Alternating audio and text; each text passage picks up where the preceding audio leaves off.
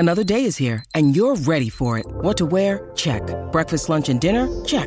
Planning for what's next and how to save for it? That's where Bank of America can help. For your financial to-dos, Bank of America has experts ready to help get you closer to your goals. Get started at one of our local financial centers or 24/7 in our mobile banking app. Find a location near you at bankofamerica.com/talktous. What would you like the power to do? Mobile banking requires downloading the app and is only available for select devices. Message and data rates may apply. Bank of America N.A., member FDIC.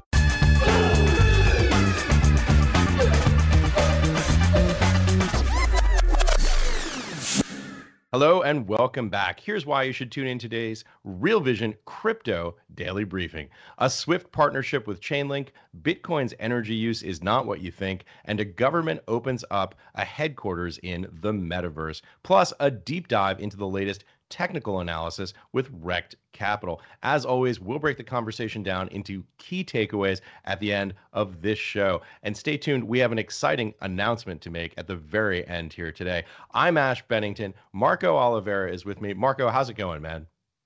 It's going great, man. It's an exciting day. It's the last of an era, as we were discussing off camera. So really excited for, these new changes that are coming up and for, the rest of this show. We got a lot of great information for everyone.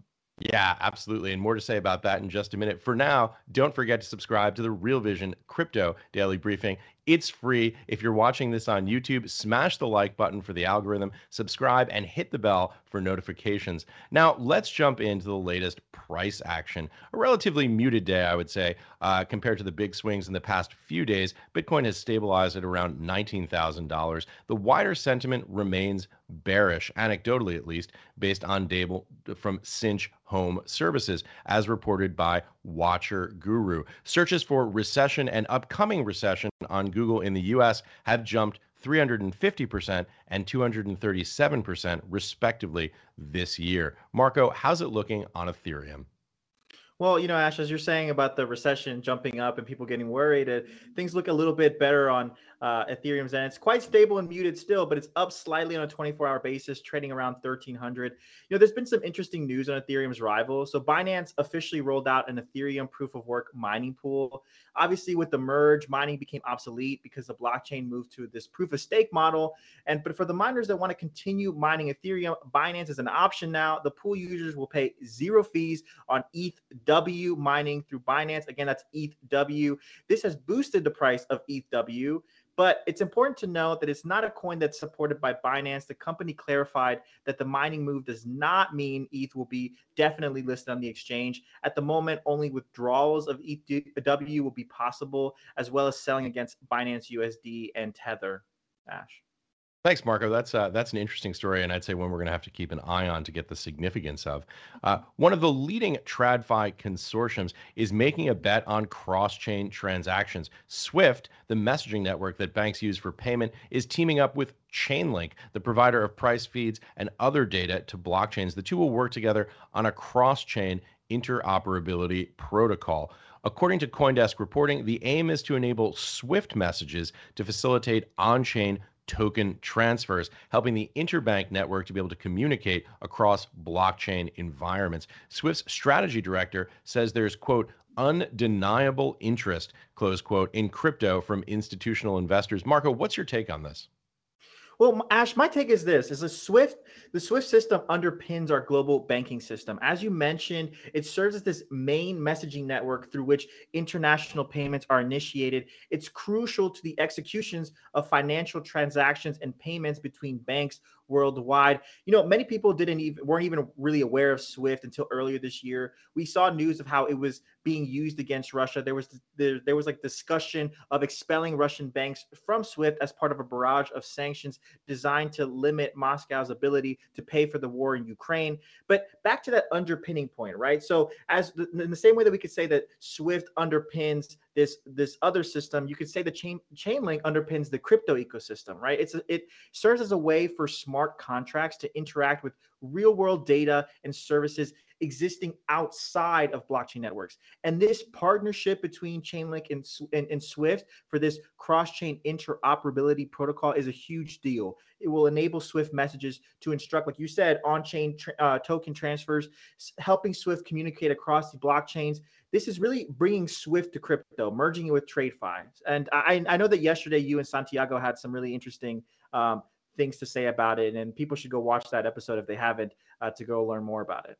Yeah, Santiago was great talking about those very topics. I was actually at the SmartCon conference. This, of course, is the Chainlink conference. I wasn't in the session where this was announced, but there was obviously a great deal of buzz about this among the developer community. The Chainlink conference is really very developer heavy. Lots of talk about tech. Swift, we should say, is a messaging system. It's basically a standard, an open protocol. They don't actually control the funds themselves. The banks do. It's owned by the member banks. It's actually, in fact, a cooperative. And really, for people who are not in the sort of TradFi space or have never worked at a bank, it's really hard to overstate how pervasive Swift messaging is. It's not just international payments, as you said, Marco, but it's also domestic payments. Essentially, anytime you're moving traffic with dollars or other currencies, you're using Swift messaging. It's almost like the TCP/IP. You could think of a higher layer that basically is used on these messaging systems to exchange money and to do all kinds of financial transactions between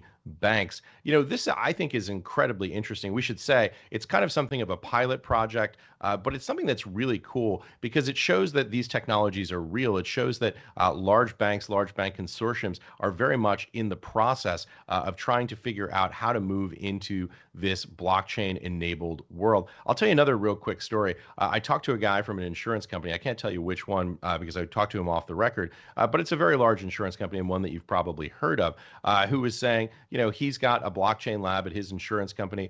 They're looking at these technologies. He came to the SmartCon conference just to get a sense of what was happening. So there really are development efforts that are happening here behind the scenes. They may not be the sort of the sexiest or most exciting projects, but, you know, in an interesting way, I think that actually makes it more valuable because it shows you that these sort of very detailed behind the scenes technical types of development efforts, these explorations are happening literally right now in the space, which to me, I think is a really interesting thing for people who are investing in these technologies to understand a little bit about what's happening behind the scenes, Marco. Yeah, it's really interesting to hear what's happening behind the scenes. I always love all of your, you know, the people that you can't, the stories that you have with these people off the record. I mean, there's always so much great detail that's going on there, and there's so many huge things going on behind the scenes. So, I mean, that was a really fascinating story, man. Well, I'll tell you one that was on the record that I can talk about. Sergey Nazarov, who, of course, is the co-founder and CEO of Chainlink, having a conversation with Eric Schmidt, the former Google CEO. This was really fascinating because you had this conversation between, you know, one of the guys who, as much as anyone else, helped to build Web 2, and then Sergey, one of the guys who is helping to build Web 3. It was really fascinating to see this kind of like almost intergenerational Web 2, Web 3 conversation. Really, I think, a fascinating conference all around for many of those reasons. But we are, of course, looking at other stories that I wanted to jump in and cover. The first one is about Bitcoin energy use, which may not be as green as many had hoped, at least according to a new report by the Cambridge Center for Alternative Finance. There are two notable findings from this report highlighted by CoinMarketCap. First, it claims green energy makes up only about 38% of Bitcoin's total energy consumption. That's significantly less than the 59% claimed by the Bitcoin Mining Council, which represents some of the biggest players in the industry. However, the center is also, which is interesting, this report, the center's report, is that it also talks about total energy consumption, which appears not to be quite as large as some people have thought it would be. Based on the center's estimates, Bitcoin is responsible for only 0.1% of global greenhouse gas emissions. Marco, what do you make of this? Well, Ash, you know, it's really interesting. Bitcoin's energy use has been this ongoing controversy in the space for a while now. Bitcoin supporters like to downplay the environmental impacts, right? And they point to data like you just mentioned, where Bitcoin was only responsible to 0.1% of global greenhouse gas emissions, which would be comparable to a country like Nepal, for example. But on the flip side, we see Bitcoin critics and they see its energy usage as a growing problem, you know, amid what many feel we're living through a climate emergency, right? A climate crisis. But as we dive a bit deeper into the data in this report, there's a lot of interesting things that come out of it. The first I'll mention here is that it says estimates are suggesting Bitcoin has been responsible for the equivalent of 200 million tons of carbon dioxide since its launch, 92% of that since 2018. Total greenhouse gas emissions for the year are projected to be 14% lower than in 2021. And this can be linked to what they say, quote unquote, substantial decrease in mining profitability. Breaking down the energy sources, right, by Bitcoin miners, the CCAF says fossil fuels account for 62.4% of the total electricity mix, with coal being the largest single energy source. And the largest sustainable energy source out there is hydropower. It accounts for 14.9% of the total electricity that's used by miners. And then the report also goes on to claim that China's clampdown on Bitcoin mining actually negatively impacted Bitcoin's environmental footprint because hydropower was used less. So this is a case where regulation doesn't turn out to be so good. Clamping down actually hinders the policies that a lot of these governments are trying to enact or trying to push forward. But all of that said, I think perhaps it's more important to pay attention to the larger narratives around energy and inflation to kind of get a sense, how is Bitcoin going to affect, right? How is Bitcoin going to be affected? As the world transitions towards more sustainable energy, costs are going to play a huge role in overall sentiment. For all we know, we could see a repudiation of green energy initiatives if costs going green are too high. But on the flip side, we're seeing this energy crisis in Europe right now, which arguably you could say is happening because we're dependent on fossil fuels. We have a reliance to it. And with prices already climbing so high, this could be where we see there's a huge push into sustainable energy sources, right? So definitely a lot of changing narratives there in that story. But I think it's definitely one that we're going to have to keep an eye on for sure.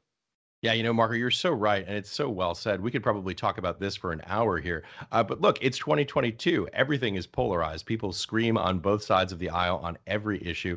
This report is kind of a mixed bag, I guess I would say, as you pointed out in some of your statistics there. So, I'm sure this is something that people are going to be arguing about and debating for some time. We're going to continue, obviously, to keep an eye on this story because it is an important one. Let's do one more story, and this is a fun one. The Ministry of Finance of the United Arab Emirates has opened a new headquarters that anyone can visit. That's because you don't have to be in Dubai or Abu Dhabi. It's in the metaverse. It was revealed on the opening day of Dubai Metaverse Assembly at the Museum of the Future Wednesday. According to Gulf News, people will be able to use their avatars to hold meetings and even sign legally binding documents, all in the metaverse. Marco, does it feel a little bit to you like the future is here? It definitely does, Ash. And I think, it's really fitting that this was revealed at the Museum of Future, right? It seems like an appropriate place to kind of talk about these types of subjects. And it was really cool to see. I was watching the video, and apparently when you enter, you pull a ticket, right? And it sends a notification to the ministry's what they call the Customer Happiness Center. And an employee joins the metaverse as an avatar of Khalifa Al-Jaziri, and it helps, and that avatar helps guide you through the building. It's a truly 3D experience. It's voice prompted. So when you're having a conversation, it really feels like you're having a real conversation with this customer service rep. And like you said, people can sign legally binding agreements there through DocuSign. I really see this as a game changer for the future. I mean, in the future, deals could be struck without ever having to set foot in the country. I think that's going to change things dramatically, throughout the world, and maybe not just for countries, but even really beyond that. I mean, when I closed on my house, for example, I had to actually go to the closing office. In the future, I might go to the metaverse and close there. So it's really interesting how things will develop. Right now, experts are saying that the current size of the metaverse is about 3 billion, and they're projecting it could reach as high as 80 billion in 2030, and that's only 8 years away. So 3 billion or 80 billion what? The current size of the metaverse is about 3 billion. I'm guessing it's assets, and then 80 billion. They're seeing that it could grow to being an $80 billion industry in 2030. Yeah, it's a super fun and interesting story. We'll have to wait to see what the reviews are. People may be like, I can't get in. I'm stuck in a queue like a call center. So we'll have to see how it turns out. But certainly a cool story and an interesting one to keep watching. When you need mealtime inspiration, it's worth shopping Kroger, where you'll find over 30,000 mouth-watering choices that excite your inner foodie. And no matter what tasty choice you make, you'll enjoy our everyday low prices, plus extra ways to save, like digital coupons worth over $600 each week. You can also save up to $1 off per gallon at the pump with fuel points. More savings and more inspiring flavors make shopping Kroger worth it every time. Kroger, fresh for everyone. Fuel restrictions apply. Finally, from the metaverse to the chartverse now, let's dive into the latest technical analysis with Rekt Capital, cryptocurrency trader and technical analyst. We begin with this outlook on Bitcoin using the 200 and 300-day moving averages. Let's listen in. This 300 MA is a moving average that found the bottom for Bitcoin in March 2020. This is where Bitcoin wicked into the moving average and then began its reversal. And what's interesting about these two moving averages is that historically the 200 MA tends to be that important reference point for bottoms, as we've discussed today, and the 300 MA has seen one bottom form, a volatile one, in March 2020. If we just combine these two, you'll see that these two MAs are sandwiching price into a range, with the 200 MA being a resistance, the orange one, and the light blue MA being the 300 MA, which is a support at this time. And we're seeing that Bitcoin is getting very close to this 300 MA, but not producing nearly as much as a volatile reaction as the March 2020 COVID crash. But what's even more interesting about this chart is that, of course, we are in a range sandwiched by these two MAs. And if we think about historical death crosses, where we see a EMA crossover just signal to us that we're going to see more downside for Bitcoin. After these death crosses, we tend to see downside be replicated. So if we think about the November crash for Bitcoin, we saw a 45% crash then before the death cross happened. And after the death cross happened, we were going to see another 45% crash, because this is what tends to happen on either side of these death crosses historically. So pre-death cross retracement approximately equals post-death cross retracement. And this was something that I spoke about in May. And we've already seen a minus 55% retracement post-death cross. So a little bit deeper. But it's interesting, if we move to the next chart, historical post-death cross retracements across time have given us these sort of percentage marks. So you can see here in the chart, the red circle showcases that death cross. We see 42% downside occur from November to that death cross period. And just talking about this in May, if we were going to see a replication of minus 42%, then Bitcoin would tumble to 22K. It's already done that. If we were to see a tumble of minus 55% to 17,700, we've seen that happen. So that's essentially a history repeating itself in terms of meeting that post-death cross historical retracement. But if we were to see a minus 65% post-death cross retracement, we'd see 13,900, 13,800. And if we were to see a extreme form of post-death cross retracement of 70%, like we saw in 2013, 2014, then Bitcoin could drop to 11,500. So we have these pinpoints based on historical death cross retracement periods. And it's interesting to see how we've already tagged those first two levels. And if things really do get extreme, could we see those even lower levels to 13 to 11K? It's something to bear in mind, especially when talking about the S&P 500, as we'll talk about a little later. But at the moment, we've hit those minus 42 to minus 55% retracement marks, and there is still scope for downside. So could we get closer to that 15K region? That would be somewhere between the 65% and 55% mark. Just interesting to see these two levels, or at least these four levels, being outlined in terms of what has historically happened in the past. And if history repeats, then these levels are at least worth watching out for. Marco, you had this conversation with Rekt. Big picture, where's Rekt at? What did you learn? Yeah, so a couple things stood out to me here, Ash. So the first is this use of the 300-week moving average. Let's pull up a chart to kind of illustrate what Rect is talking about here. So the blue line is the 300 moving average. And as Rect mentioned, and as you can see in the chart, Bitcoin previously touched this 300 moving average during the COVID sell-off of March 2020. That was the only time it hit it. Bitcoin's price is currently hovering above it. Again, not touching it yet, but it is below the orange line, which is the 200 moving average. Let's switch over to a log chart to kind of better illustrate what I'm talking about here. As Rec pointed out, in the past, we've wicked below or traded on this line, but this cycle is the first where we see weekly candle closes below. If you look at the black circles from left to right, we are only touching or wicking below, except for this cycle. It's interesting to see a deviation from the behavior of previous cycles. It's not clear yet if this is significant, but it's something we should absolutely pay attention to. If we break the 200 and reclaim it as support, it's a good sign. If we head towards the 300 moving average, which is only around 17.5K, and if we break that, maybe that's a bad sign. A lot to learn to by watching these key levels, Ash. Marco, double click here for our viewers on the death cross. For folks who are new to technical analysis, break it down. And for folks who already know TA, what moving averages is Rect using for those crosses? Yeah, so death crosses like our popular indicator a lot of people use. They're when the short-term moving average crosses below a longer-term moving average. So Yeah. typically it's the 50-day moving average crossing below the 200-day moving average. It doesn't have to be just any shorter-term move crossing over a longer term, but they typically signal the beginning of a long-term bear market. And obviously the reverse of that is the golden cross. The golden cross is where the short-term moving average crosses above, and usually that would signal a kind of an entering into a bull market phase. But the way the Rect analyzes the death crosses is unique. For the people who, might already know what death crosses are, he's looking at the percentages of correction pre-death cross and post-death cross.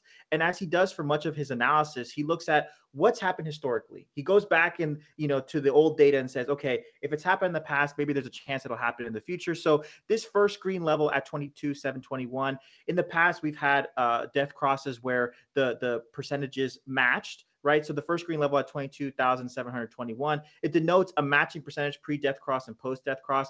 Obviously, we've already hit lower levels in that, so that one was invalidated. The next line is at 17,711. It's the low that we hit earlier this year, and it's a 55% retracement.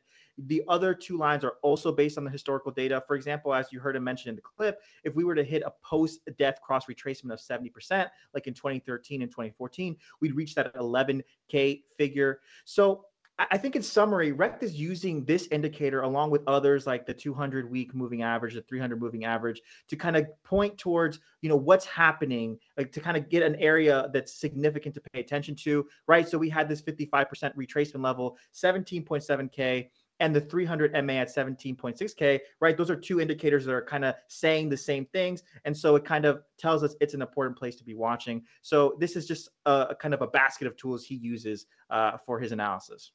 Yeah, highly instructive, Marco. And of course, as people who are relatively in technical analysis will know, obviously this is all subject to interpretation. Different technical analysts will look at these indicators in different ways, indeed look at different indicators to try and get a read on what they think is happening with price.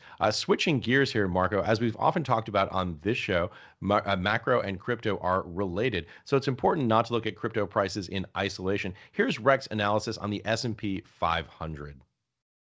Let's look at the S&P 500 in terms of historical corrections, and looking to as far as the previous century, 1960 to 1980, we see a series of corrections here: minus 29%, minus 23%, 37%, 50%.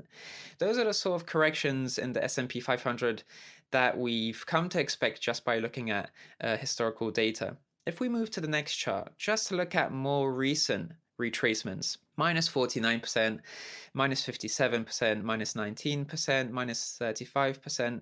Now we're seeing minus 24% retracement in the S&P 500. So just looking at the history of things, you can see that anything between, and if we just move to the previous chart very quickly, just to look at these retracements, anything between minus 19% to 50%, that's something that we've come to expect in terms of downside on the S&P 500. So if we move to the next chart once again, currently minus 24% is only just tapping into that historical corrective range, right? We've seen even deeper corrective retracements occur, historically speaking. So just tapping into that historical corrective range, that does lend us some insight that we could see additional downside. And that downside could be even as deep as minus 57%. But let's look at the 200-week moving average on the S&P 500, because we know its importance when it comes to Bitcoin's price action, and the downside deviation be below this orange 200-week moving average. Through the lens of the S&P 500, we've seen a minus 14%, minus 10%, 26%, 38% downside deviation before that final bottom and macro trend reversal into a more bullish environment occurs. Moving on to the next chart, how can we view these downside deviations? Minus 37%, minus 49%, minus 17%. And now the S&P 500 is actually approaching the 200-week moving average. And in these corrective periods, we've seen some downside deviation below the 200-week moving average, which just gives us an idea that some downside volatility below this 200-week moving average is still yet ahead of us.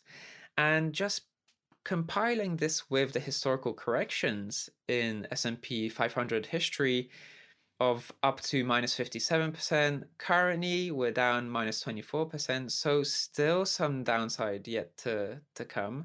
And this downside going below the 200-week moving average of up to 49% at the worst. Something to bear in mind, still some scope for downside. How deep it will go, it's quite difficult to say. Marco, first, this may require a little bit of framing. Rept is talking here about the S&P 500, obviously. Why is a large cap U.S. stock market index relevant for crypto investors? Does he see this as a kind of market gauge of Fed policy discounting, or is there some other reason? And second, more broadly, what did you learn?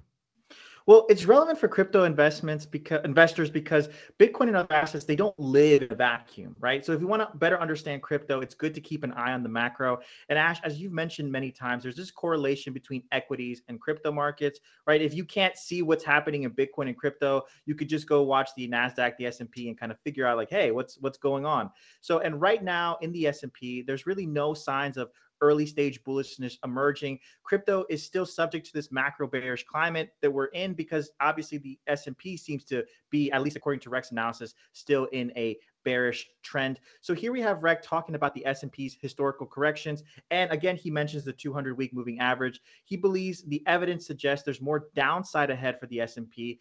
Let's pull up the chart so we can visualize what he's talking about here. So as you can see, in the charts, the S&P corrected about 50% from January 1973 to September of 1974. And this was the largest correction in the S&P until the 57% correction we had in 2008, where we also corrected 19.8% from October to December of 2018. So given that information, our historical corrective range from the 70s up until now is between 19.8% to 57%, with the majority of the corrections sitting comfortably above 20%. And because of this, Rec believes the 24% correction that we're sitting at right now is likely not the bottom because we're really only tapping into this historical corrective range, right? So adding to that, he's also looking at the 200-week moving average. And it's an important metric to watch because right now it's like a level of support. We're above it. We could touch it like we did in 2018. But if we break below it, Rex thinks we could see somewhere, the correction be anywhere from 10% like it was in the 1960s to 49% like in the 2008 crisis. This, of course, is all subject to if history repeats itself. There's no guarantee that it does, right? But if it were to, then we could see a percentage in that range, or we could correct more. Who knows, right? But in any case, like we do for Bitcoin, this 200-week moving average for the S&P is a great indicator to watch, especially given that we're so close to it right now. Yeah, important points there, Marco. That's some deep dive historical stuff. 1973, going back to the dark ages. As far as the correlation between crypto and equities, that's been true for a while. This is a so-called correlation with the Cathie Wood trade with digital assets. No correlation lasts forever, of course, we should point out, as we learned from the breakdown of the historical correlation, for example, between U.S. equities and the bond market. Finally, switching gears here, let's take a closer look at Ethereum. So if we look at Ethereum here, very simply speaking, in 2021, we have this yellow circle showcasing to us the monthly chart where Ethereum was forming some support in this orange boxed region before moving to higher levels. In this current predicament, in this current environment, right now in this period, Ethereum is actually experiencing downside for 2 months, trying to find support at this orange boxed support region. And we're just seeing a very different picture here compared to early 2021. Before, strong macro uptrend. Right now, strong macro downtrend, trying to form some support at this historical demand area around this 1,400 region. And if we do continue to find support, some relief could take place into the higher 1000s, closer to 2000, like we saw earlier last month. But at the moment, we're trying to find that support. Losing the support would see Ethereum drop to 1,100, perhaps even into 1,000. But one of the main support areas, if things do deteriorate, would be the 800, the sub 800 green box region here. But in the short term, because of course that's more long-term focused, in the short term, this does look like relief, a relief rally to have these overeager buyers enter in the market, which would enable relief into those sell side blocks where sellers just pile on. And of course, there are some sellers who missed out to sell at 2000 last month.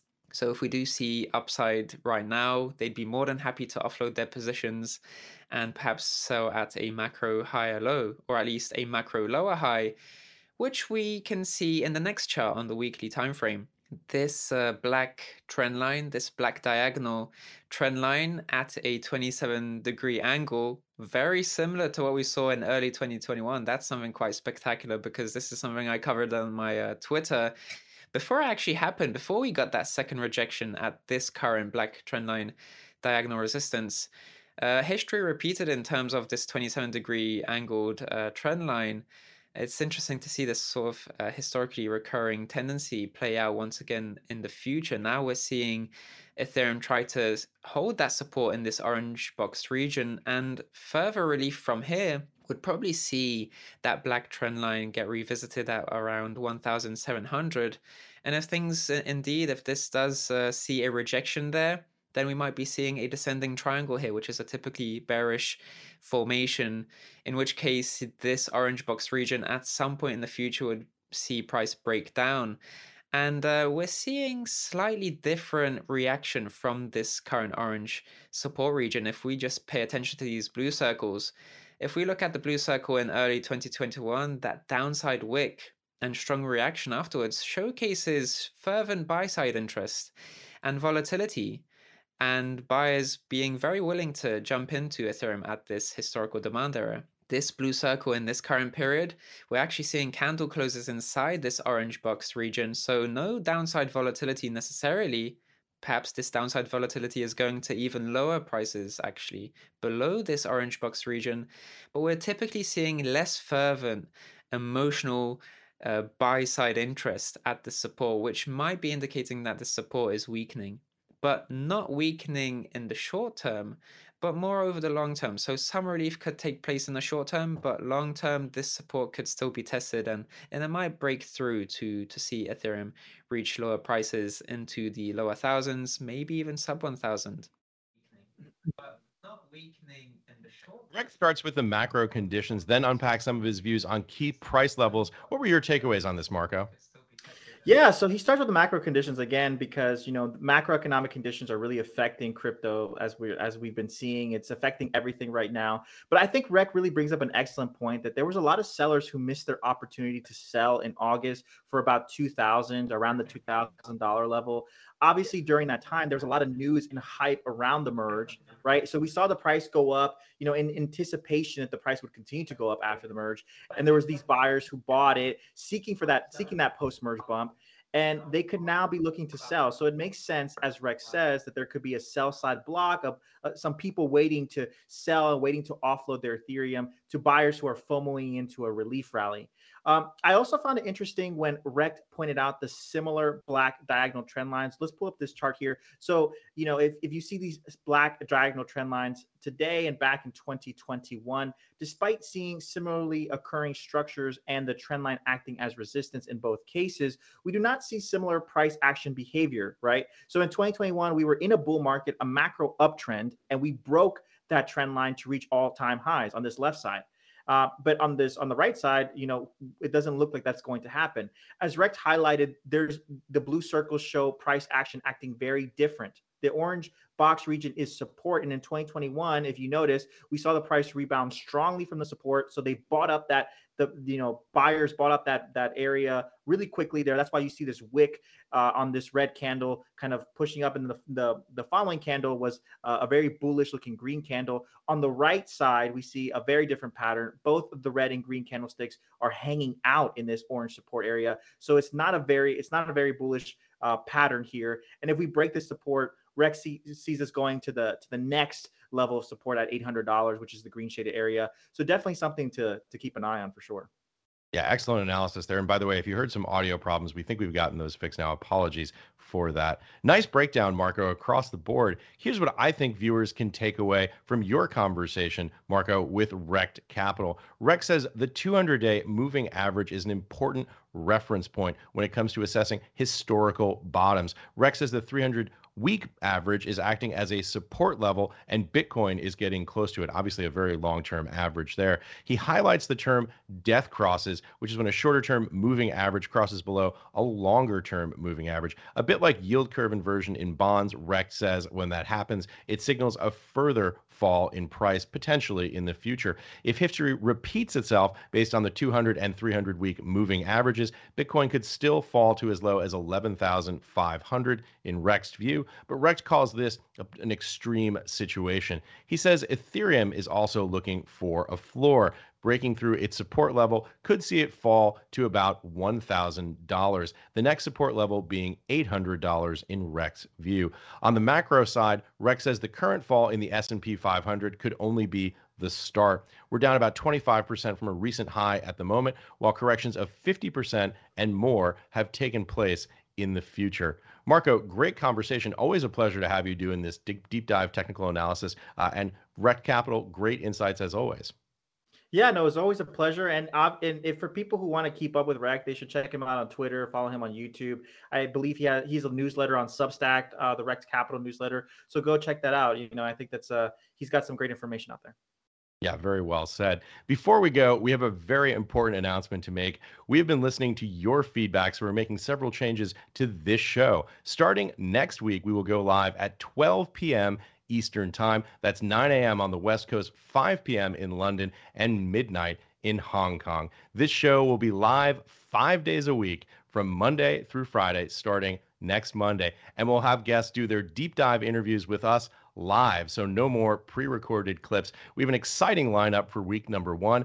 Dan Roberts, Mark Yusko, Chris Madden, Imran Laka, and of course, Raoul Pal will all join us live on this show. We're very excited about the changes, and we hope you will be too. We appreciate your sharing your time with us today. Tomorrow, we've got Raoul's interview with Arthur Hayes, the founder of BitMEX. Sign up to Real Vision Crypto for free to watch. Final points, some short thank yous are in order. You see a lot of the same faces on this show, but it's a big team who makes this all work. We do all the research here at Real Vision. Too many people to mention, but we should, of course, mention Archer, our producer, the video editors, Peter, Nick, and Mario, and many, many more. But finally, the biggest thanks goes to you, our viewers. You're the reason we get to do this. You've been with us from the very beginning. So a year from now, when someone asks you if you watch Real Vision Crypto Daily Briefing, you can say, I was watching back when it was only 3 days a week. Thank you. You're the ultimate Real Vision OGs. Thanks for watching. See you live on Monday at 12 p.m. Eastern Time, live on Real Vision Crypto Daily Briefing.